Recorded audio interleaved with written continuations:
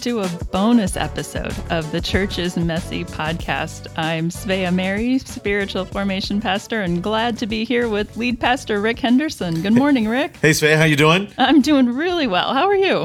You know what? I'm doing great. I'm having a great week. I'm getting excited to. I'm going on my very first trip to Africa in a few days. Yeah. With my dear husband. With your dear husband, and man, it makes my wife so much happier to know that he's going, because he's a great guy and he's a doctor, and so she just feels a little bit more secure about him being around. I'm really looking forward to that. But we wanted to film this. I'm a dummy. There's no film going on here. We wanted to record this bonus episode of the Church's Messy podcast in response to the most recent sermon we gave, really just talking about a gospel approach to sexuality. And really what we're talking about is, what does it mean to follow Jesus with this major area of our lives? I've had some great conversations with folks before that and after that, and it's our hope that this bonus episode would be helpful. The podcast is going to come back basically full-time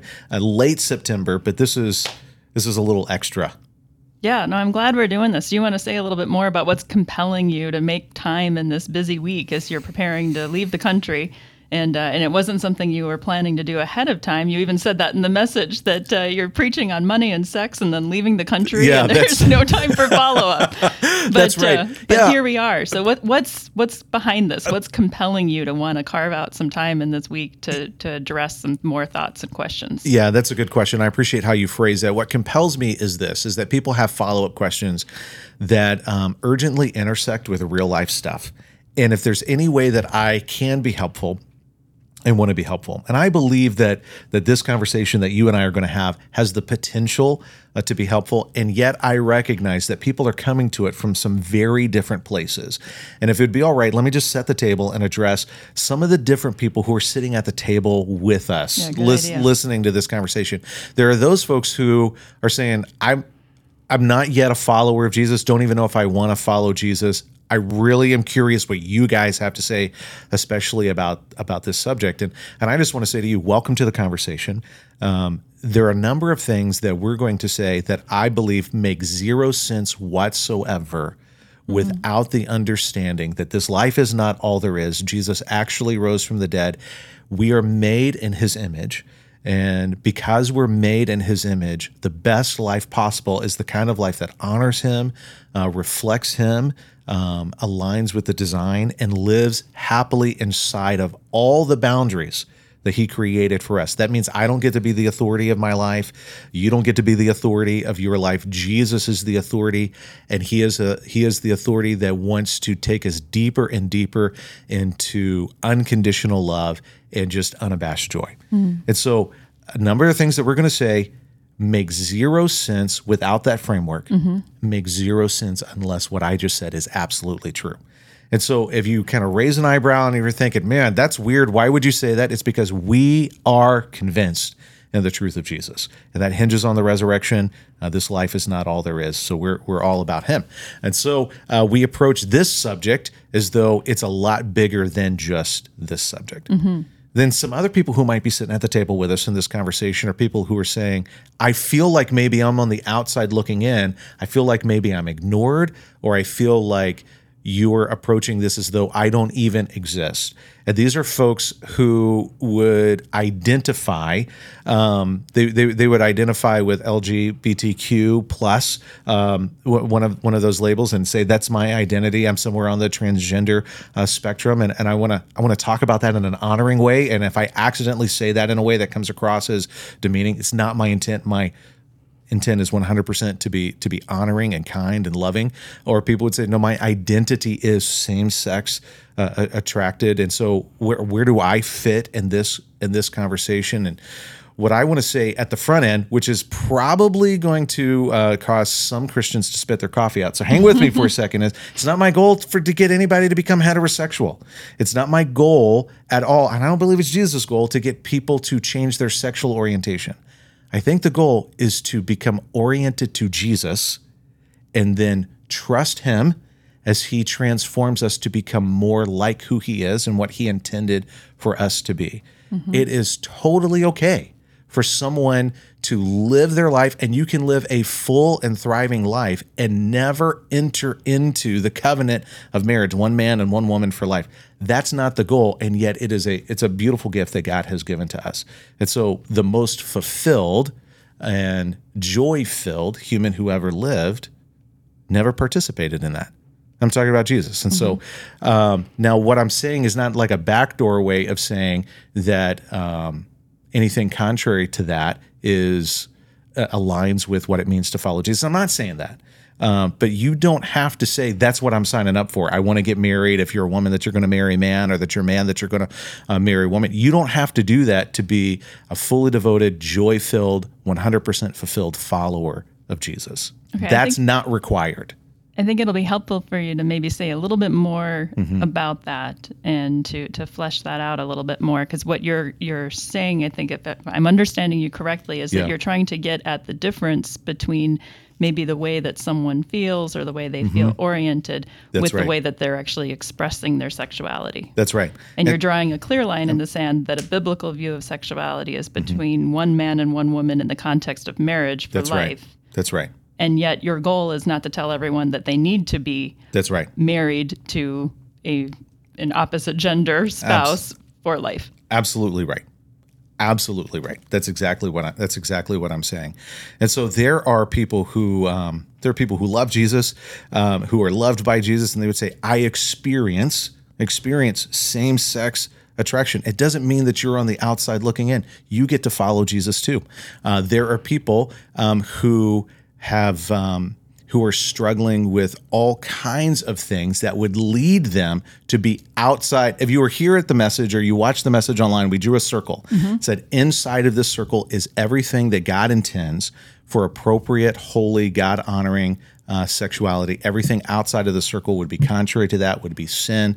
The Greek word for that is porneia. The biblical word for that is sexual immorality. Everybody has things that would woo them towards or pull them towards something outside of the circle. The goal is not to get everybody inside of the circle to get married. The goal is to follow Jesus.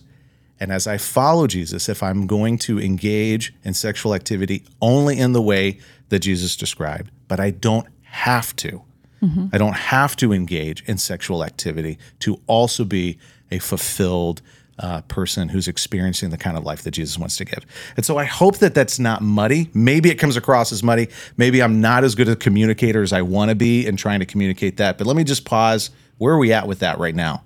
I think that's a helpful clarification. And I think you're speaking about two topics simultaneously, where there's our approach to sexuality and then there's our actual practice of sexuality. A number of years ago, I had the privilege of sitting in a number of classes at Oxford University with a woman who's brilliant. Her name is Elaine Storkey, and she was involved in a debate, and it was a debate with people from all over the sexual spectrum, and she was supposed to represent heterosexuals, and she said, I'm not a heterosexual.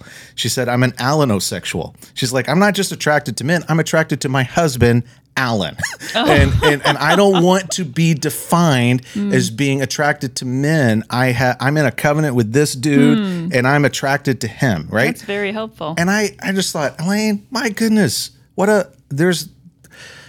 that's not, some people might say, well, that's naive. No, that's like you are deep into what covenant means and say, I've closed off my heart and my mind to one person. I thought, wow, that's amazing. That's something to seriously consider. And so part of that is why I say it's not my goal to get people to become heterosexual. It's my goal to help people want to become oriented to Jesus and to follow him in life as he defines it. Does that make sense? And I realize the way that I say that sometimes might feel a little bit slippery. I get that, but if you kind of keep listening, I think you'll hear. I'm not saying a homosexual lifestyle, Jesus is not going to lead you to that. A lifestyle of serial monogamy, Jesus is not going to lead you that. A lifestyle of engaging in sexual activity with people who you really deeply care for and they really deeply care for you, but you're not inside the covenant of marriage, Jesus is not going to lead you to that. I mean, he is super, super clear. But the goal is not to get everybody to a particular expression of sexuality. The goal is to discover life in Jesus and to follow him.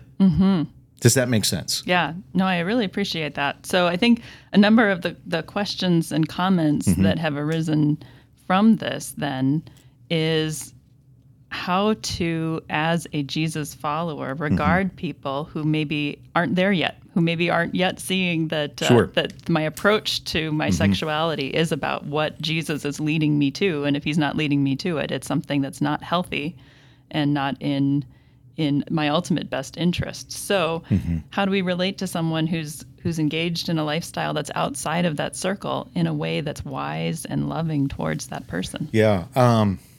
I don't know if I'm answering this question in the way that you intend, and if I whiff on it, you gotta let me know. Right. Sometimes I wonder, can I really relate to everybody? I want to, but there's some people that I just may not be able to relate to in a way that they deserve, and it's not because there's something wrong with them. It's because I'm limited. And what I would encourage folks to say who are like, Rick, I don't agree with you. I'm offended by you. I don't like what you have to say. I think it's too narrow-minded. I think it's too closed off. You don't get me. You don't understand me. I want to understand. I may not be able to. And if I don't understand, it's not because it's a problem with you. It's a problem with me. But I would encourage you to avail yourself to people who I'm convinced probably do understand. People like Jackie Hill Perry, Sam Alberry, Christopher Yuan, Rosaria Butterfield. These are all people who would say, listen, I experienced same-sex attraction. I lived that lifestyle. I was all about that lifestyle. Jesus fundamentally changed my life. I think you owe it to you to hear their story. And to be clear, these are authors and that's bloggers. That's right. That's right. I think you owe it. I think you owe it to you to hear their story, because their story might intersect with your story, and you would know how Jesus changed their life. But for folks who feel tense, right? They're like, oh man, this just doesn't feel right, and they want to hear somebody in my position. They want to hear a pastor say, this approach to life is okay. Let me say this. If I don't have the authority to condemn something, I don't have the authority to affirm it either. If I don't have the authority to condemn a lifestyle choice, neither do I have the authority to applaud or affirm that lifestyle choice either. All I could do is choose to be complicit or to conform. Okay, say more about that, because I think there would be many Christians who would say that you do have the authority to condemn what the Bible defines as outside of the circle. But what I'm really talking to are the folks who are coming from the perspective, you don't have any right to say that this is wrong. Who are you to say that this is wrong? How could anybody ever say that's wrong? And you got to shout down people in our society who would disagree. Listen, I hear where you're coming from. I want to respect you. I want to honor you. I don't want to fight you. But if I'm not allowed to, if I don't have the authority to say that that's wrong, then there's absolutely zero weight behind me saying, oh yeah, that's good. Okay, I see what you're saying. Does that make sense? If you want everybody to say this is good, and you immediately discount anybody who say that it's wrong, then there is absolutely no weight, no meaning to their affirmation. Does that make sense? Yeah. So you're not speaking from a scriptural standpoint. You're saying from a societal standpoint. From a societal standpoint. If I don't have the ability to say something is wrong, then me affirming it has zero weight whatsoever. It is vacuous. It is empty. It is hollow. And I think it's one of the reasons. It's not the only reason, but I think it's a contributing factor why people are. The affirmation is not enough. It is never enough. Because it is by definition hollow, because no one is allowed to disagree from a societal perspective. Okay, so I'm going to table my original question, and we'll come back to that later, because let me ask you a follow-up to what you just said. What would you say to the person who is a Jesus follower and wants to engage in meaningful conversation with people who are not believers, who do not accept a biblical sexual ethic, and maybe her response in this is, I'm intimidated or afraid to even engage in a conversation with this because it feels like they're going to come back at me and say I'm just being intolerant or dismissive of what they believe is right for them. And how can a Christian engage in meaningful conversation over topics as important as this in a way that that's helpful, that's wise, that's loving, that shows acceptance for people without necessarily going as far as showing approval? Yeah, I think it's one, acceptance and approval. We have to remember they are totally different things. I've really been racking my brain trying to figure out is who would I not accept? Who should I not accept? And there are lots of behaviors that I can't approve of. There are lots of behaviors in life about all kinds of things that are unacceptable. I mean, some of my own behaviors are unacceptable. But I can't think of a person who's not acceptable. And for a believer, I think we need to start there, because we understand, if you are a follower of Jesus, you understand that we are by nature enemies of God. We are by nature deserving of his just wrath in response to our sin and our rejection of his authority and our rebellion and all of that kind of stuff. And God, in his kindness, loved us. Do you not know that it's his loving kindness that draws you to repentance, that God accepted us even though there was nothing on our own that deserved that? I want to be that way to other people. I don't think I'm great at it, but I want to be that way to other people. I want to love other people in the way that Jesus has loved me. So let's just start there, and let's remember acceptance and approval are totally different things. Number two, I think it's helpful to remember you don't got to bring it up. You don't have to. I have to. As the pastor, I have to. It's my job. I owe it to the people of this church and this community and anybody who we have influence with to talk openly and honestly about what it means to follow Jesus in every aspect of our life, to teach the Bible with clarity. I owe that to people. I have to bring money up. I have to bring sexuality up. I have to bring up the subject of forgiveness and gossip, and I have to bring up all kinds of subjects. You don't have to bring it up. What you do have to do is to love that person. Be a great friend. If it's a family member, be a tremendous family member in the role that you have with them. Be a tremendous neighbor. Be a tremendous coworker. A fellow mom on the snack team after the soccer game. Whatever that role is, be great. Right? Be a tremendously loving person. And as the subject comes up, or if it's appropriate to bring it up, or as the subject comes up, engage primarily with love and do your best to engage with wisdom. And so I don't just go around bringing this subject up with people that I know, but when I know that I've earned the right to talk to them because they ask me stuff. And that's one of the ways that we know that people want to hear what we have to think is they ask. If they're not asking, I have no reason to believe that they want to hear what we think. But if they're asking, I'm going to say things like this. And this is a snapshot into some of the conversations we have. I love you. I know that I have a perspective on this that's very different from you. I know that I have a perspective on this that is probably very difficult for you to hear. I just want you to know that I love you. I don't believe that this is going to lead you to what you're looking for. I want you to be happy. I want you to be fulfilled. I want you to have everything that you want. I actually believe everything that you're desiring, God gave you those desires. I just don't think this path is going to fulfill it in the way that you want. And I know it hurts to hear that from me, and it hurts me to know that I'm hurting you. I just love you. And I want you to know that I'm always going to be the kind of friend that loves you enough to tell the truth, even if it hurts, but it hurts me to know that it hurts you. And so if you can do that, do that. But you don't have to bring it up. And yet there are times that we can't avoid it. We can't avoid it when it's our kids. We can't avoid it when it's a family member. We can't avoid it when it's a dear friend.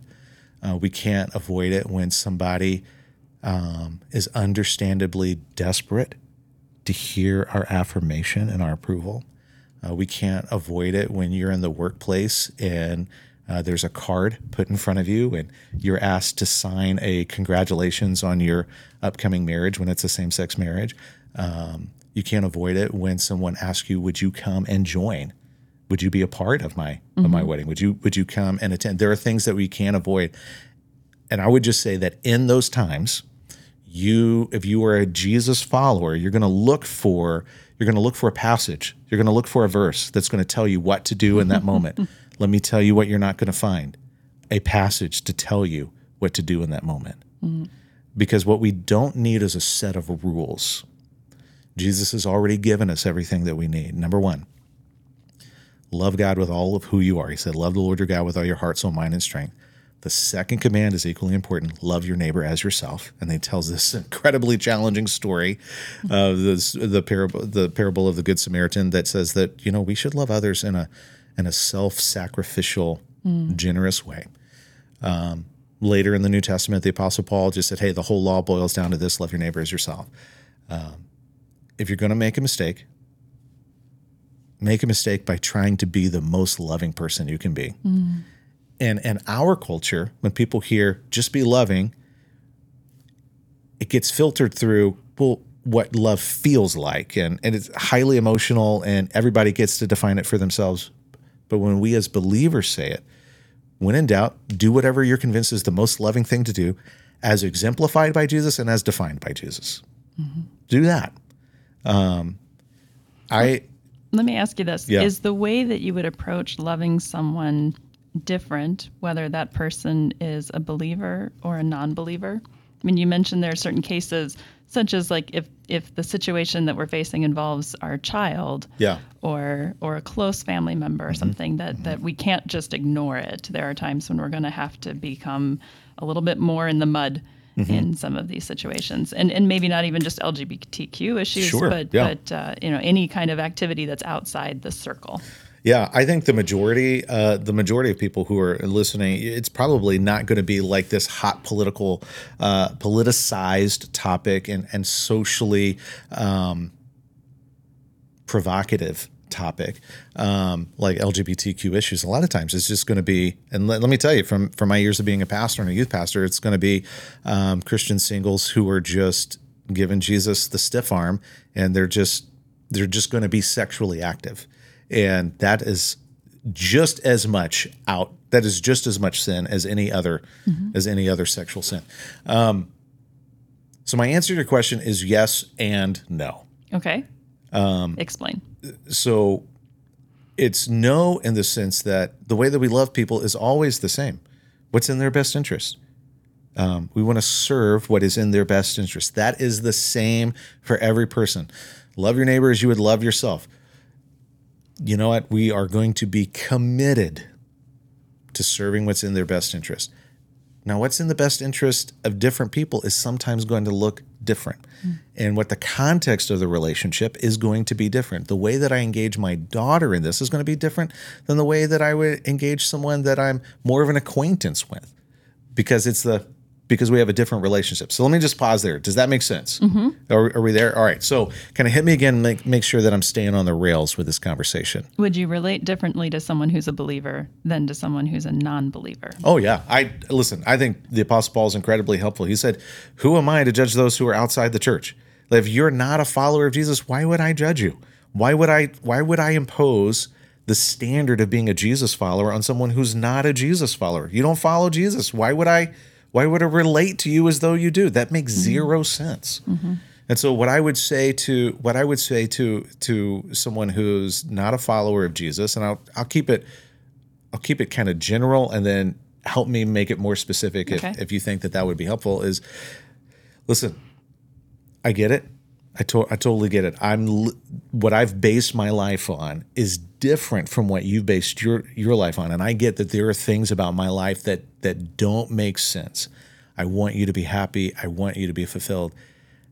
I want you to know that it does warm my heart to know that there's somebody who you care about and who cares about you.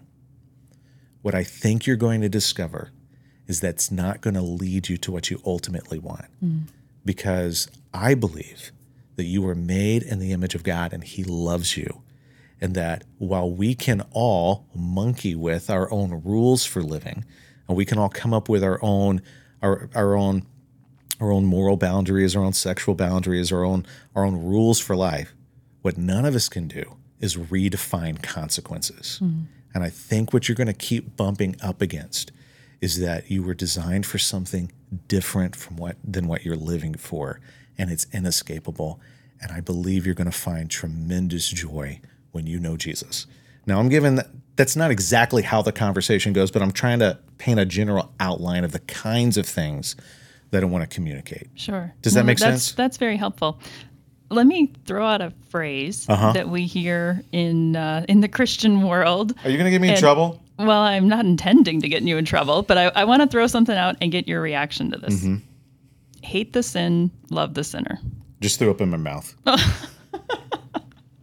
Oh, that's unpleasant. Listen, I grew up in a culture. A bottle of water explain what you mean by that. I grew up in a culture. We all had that tattooed on our brains, and that was the kind of. I used to say that ad nauseum. I hate it. I think it's horrible. Okay, why do you hate that so much? Well, number one, I've never actually seen that way of thinking result in actually loving people more. It's always turned into a license for being unkind. Okay. Right? And here's the other thing.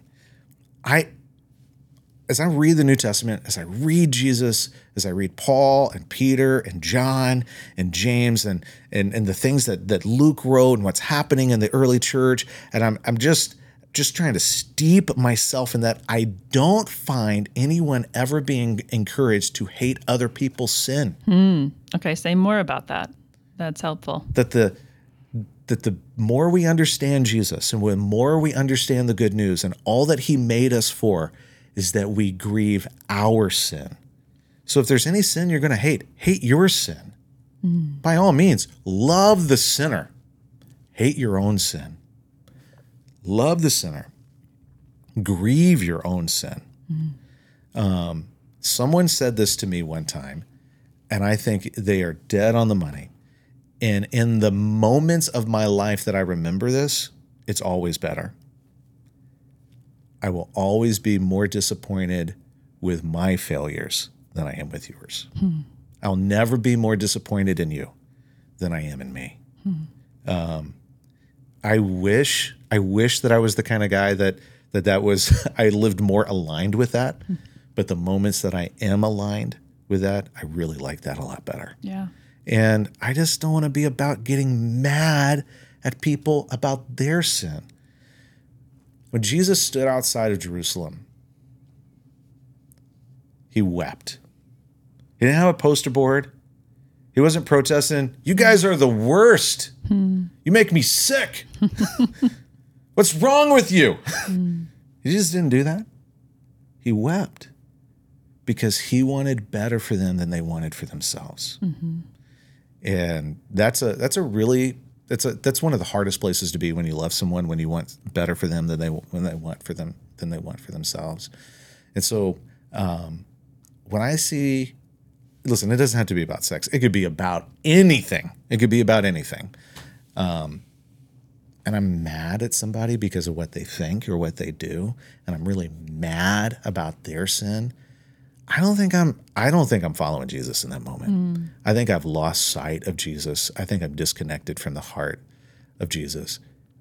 The right response is to be brokenhearted for them. Yeah. I love you, and it just breaks my heart for how this hurts you. If that's not our response, whatever it is not a Christian response. It's not a gospel response. Let's talk to Christians real quick. That's a carnal response. That's a fleshly response. That's not a response that's about what God's about. God has the right to judge sin. He has the right to be angry at sin. He has the right to do all of those things. That's above my pay grade. I don't want that job. I think the appropriate thing is for me to be brokenhearted over my sin, be brokenhearted for people because of the impact of sin in their lives, but not to be angry at them or to be angry at their sin, especially. I don't want to come across to say that it's never okay to be angry at someone, but I just don't think it's healthy to be angry about other people's sins and the way that I see it in American church culture. Well, just as we picture what kind of a community of Jesus followers we want to be, it is so much more compelling to think about being part of a body that wants to take seriously our own individual sin, to set that kind of an example. Yeah. Where I take seriously my own brokenness, my own shortcomings. Yeah. And I hurt for you when you're grieving your sin rather than being part of a community of judgmentalism where I'm going to turn a blind eye to the log in my eye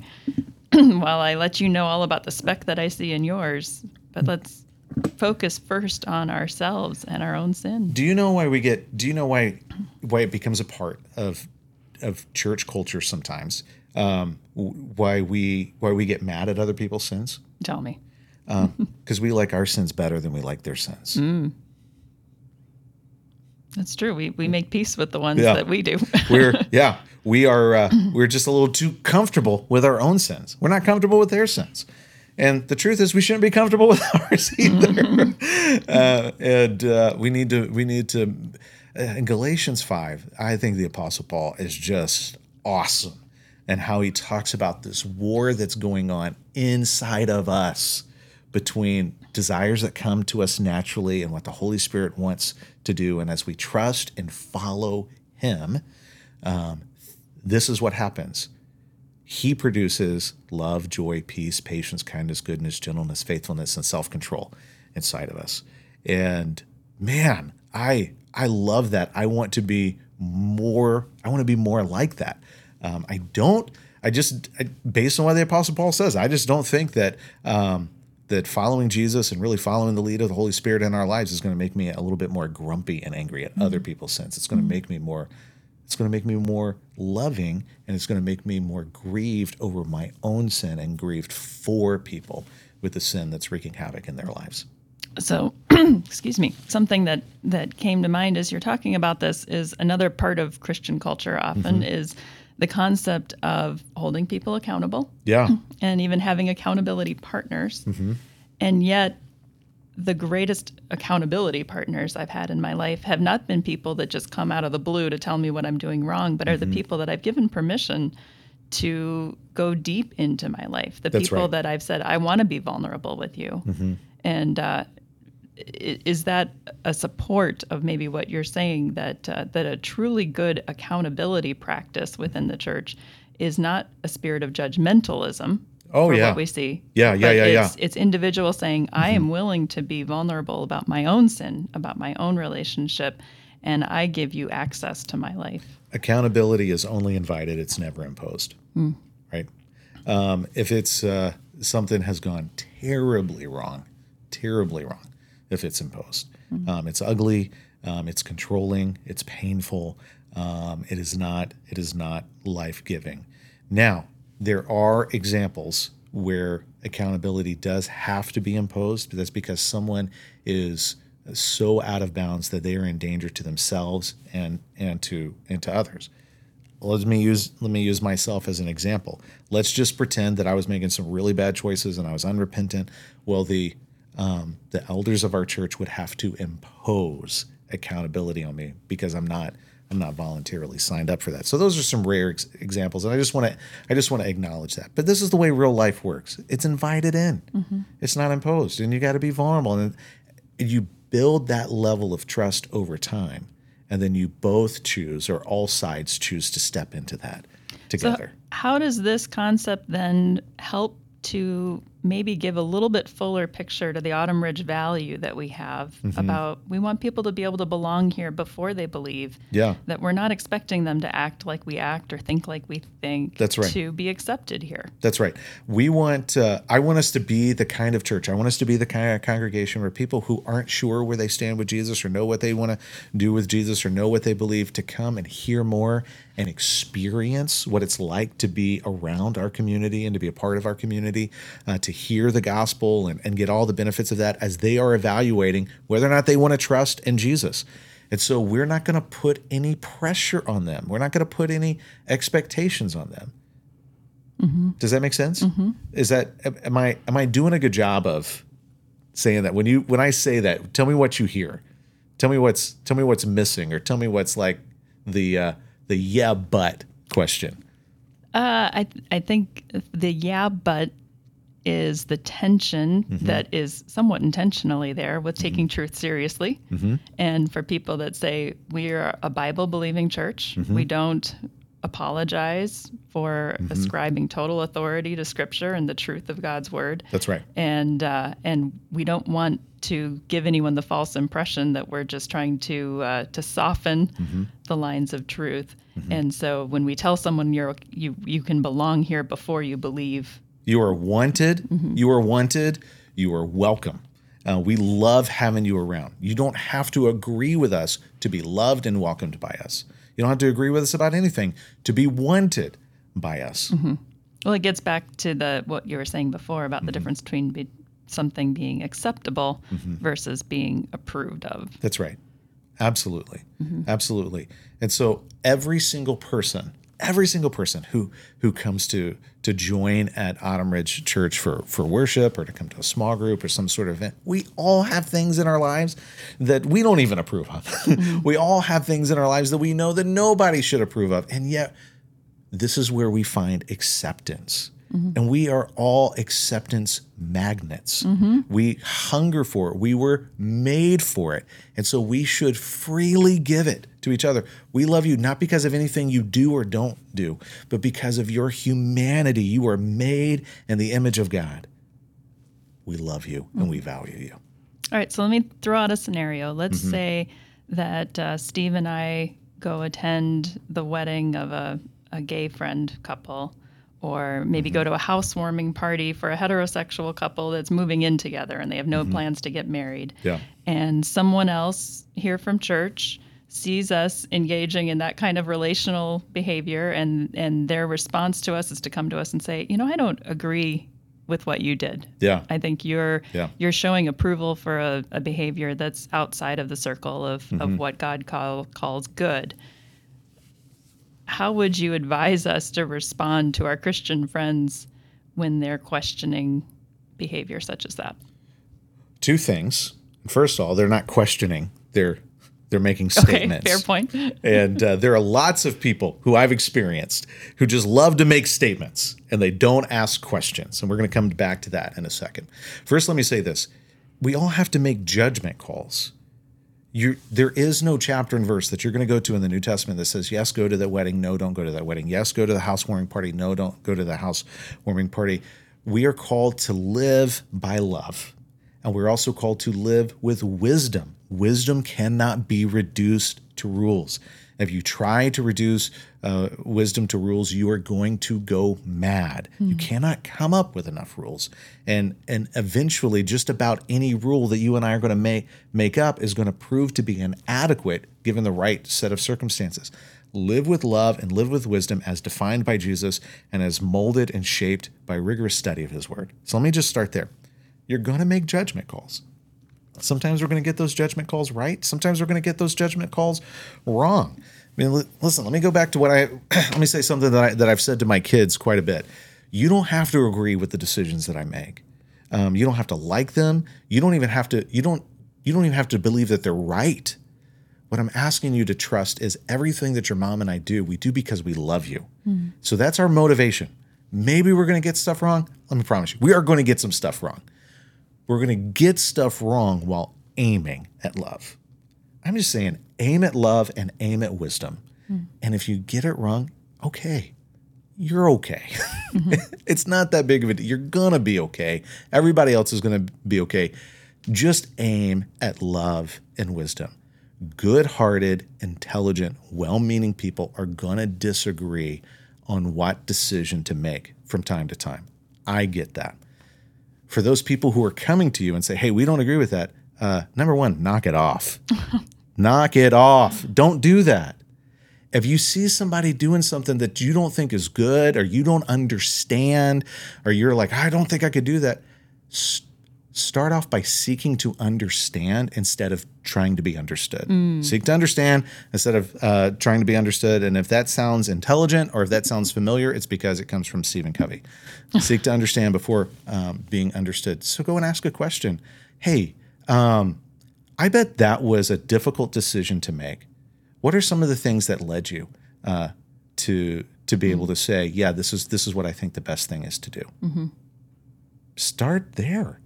That is a friendly way to engage someone. That's a kind way to engage someone. That's a loving way to engage someone. How about just be curious? Yeah. I bet it was a hard situation. Yeah. Questions launch conversations. Statements end them. That's right. I bet it was difficult. I'm curious. How did you think about that? What influenced you? How did you get there? Because maybe that person has some insight that I don't have, and it would be helpful for me to know. No, that doesn't mean that you have to agree at the end of the day. You are allowed to disagree. If I was invited by someone to go to a same-sex marriage, I probably would go. Not because I approve of that or because I think it's consistent with what God intends. It's because, man, I want to do whatever I can do to keep that relationship open. And I want that person to know that I love them. And here's the thing.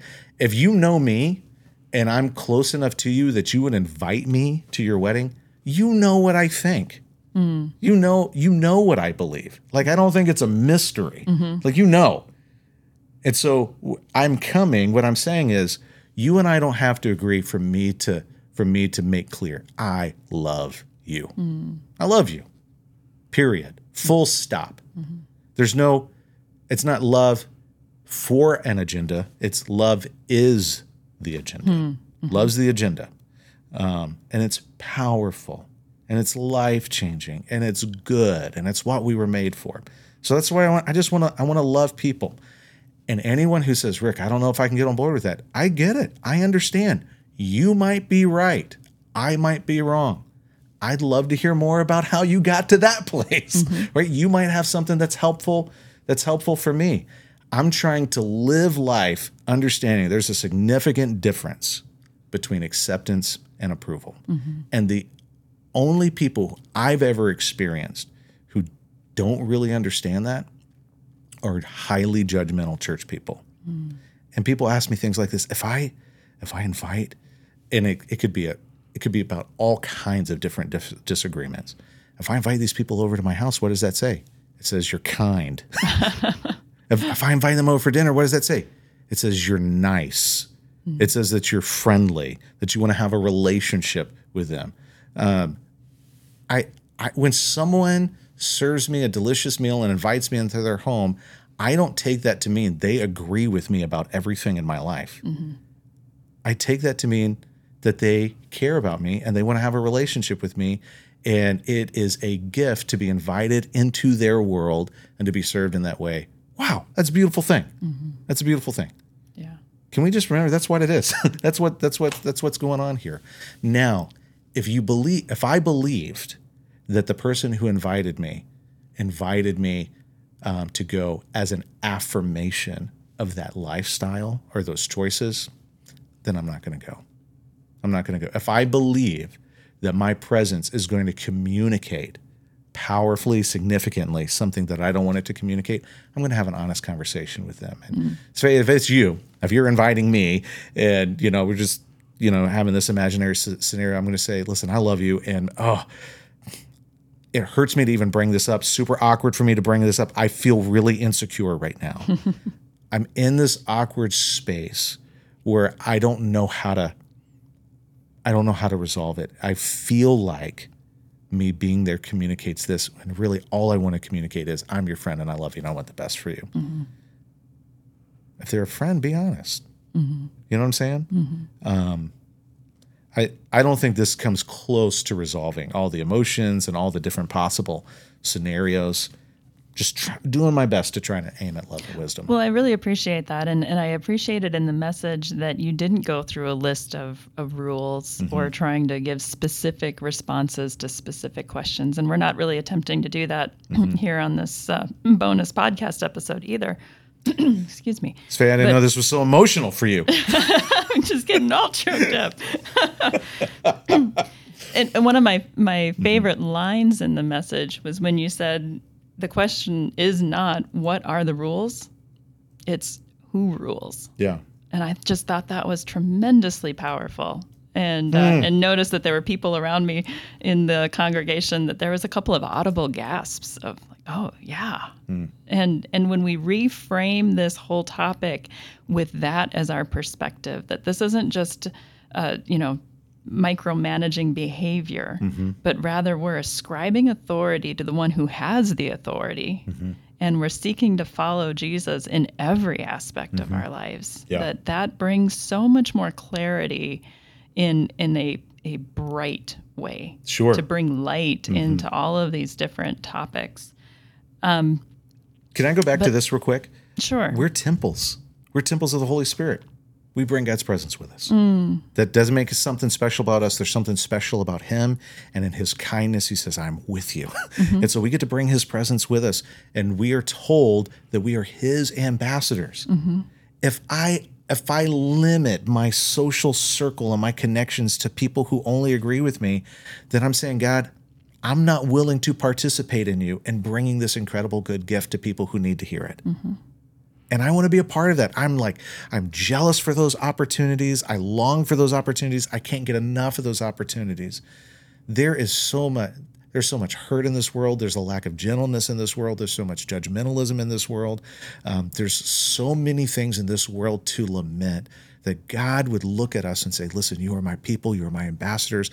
I want to use you to let people know how much I love them. You get to bring love, joy, peace, patience, kindness, goodness, gentleness, faithfulness, self-control, wherever you go.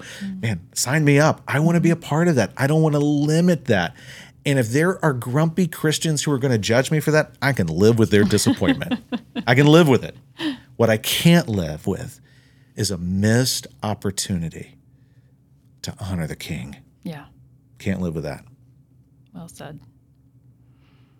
So as we do seek to honor God, to honor the King, to let his light shine into all of the different areas and aspects of our life, and as we seek to focus our own life on grieving our own sin, on focusing on what God calls us to and what he says is good, there will inevitably be things that we may have to give up or acknowledge that there may be some sacrifices that we have to make or some painful denials of ourselves. And let me ask you a punchy question. Okay. Is our church ready yet to be the kind of church that is there to support people as they're wanting to do this kind of hard work in their own lives, to maybe give up a relationship that's meaningful to them, or to wrestle through what it is that God is really seeking to do some deep work in their lives?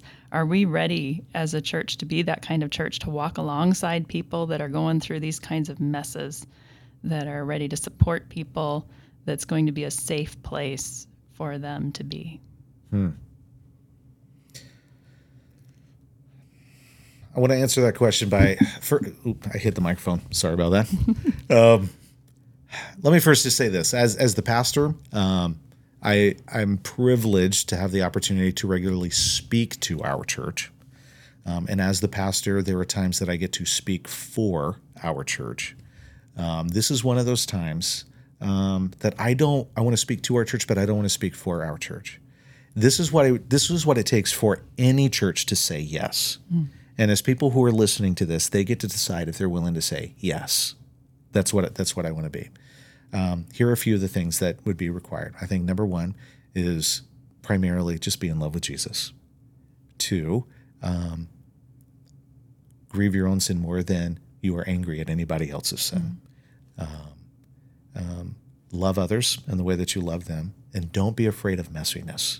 Just don't be afraid of messiness. We got to remember the goal isn't to get people to be like us.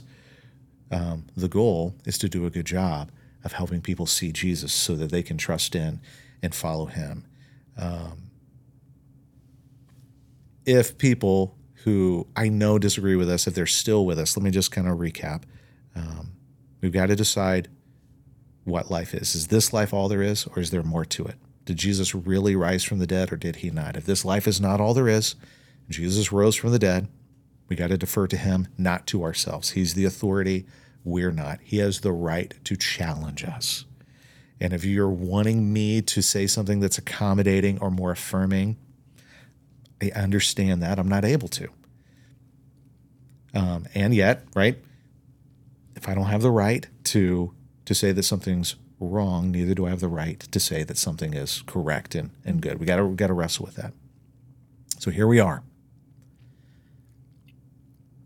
In love with Jesus, we grieve our own sin. We're not primarily angry at other people for their sin. We would be brokenhearted for them. We have to be really eager and comfortable with embracing messiness. Here's the next thing, and you alluded to it. You said it. We all have things we have to give up. We are all called to come and die. We take up our cross. We die to ourselves. We give up our agenda. There are things that are a part of me that I have to say no to, and everybody has that. Everybody has that. It is a supernatural act of God to be able to turn and trust and follow Jesus, and we need his help in that. Everybody has things that are insurmountable on our own to overcome as we want to trust and follow Jesus. We are dependent on his Spirit to work in us. In the area of sexuality, the journey is more difficult for some than it is for others. Mm-hmm. Some people deserve more patience, more gentleness, more kindness. For some people, it's going to be easier in this aspect of their lives to follow Jesus. For some people, it's going to be more difficult for them to trust and follow Jesus. Somehow, we've got to recognize, maybe not us individually, maybe not even our church, but broadly speaking, American church culture, we've got that wrong. We've been mean and pushy and impatient and unkind with people who have a harder journey. Let's don't do that. Mm-hmm. Let's be the kind of people where we remember that we just can't judge a book by its cover. We don't see what people are carrying. We don't see the wounds that people have. We don't see the insecurities and the fears and all of the stuff that we all carry. I was talking to somebody this morning at breakfast. I said, I don't think people believe me when I say, I think I'm the most insecure person I know. People don't believe me, but I really do think I'm the most insecure person I know. You don't get to see the insecurity monster raging in my life. And now I have to turn and trust in Jesus with that. We don't always get to see what people are carrying, so let's be gentle. Let's be patient with each other in the way that Jesus was or is with us. And when we're the people who say, yeah, let's do that, then the answer is yes, we're ready.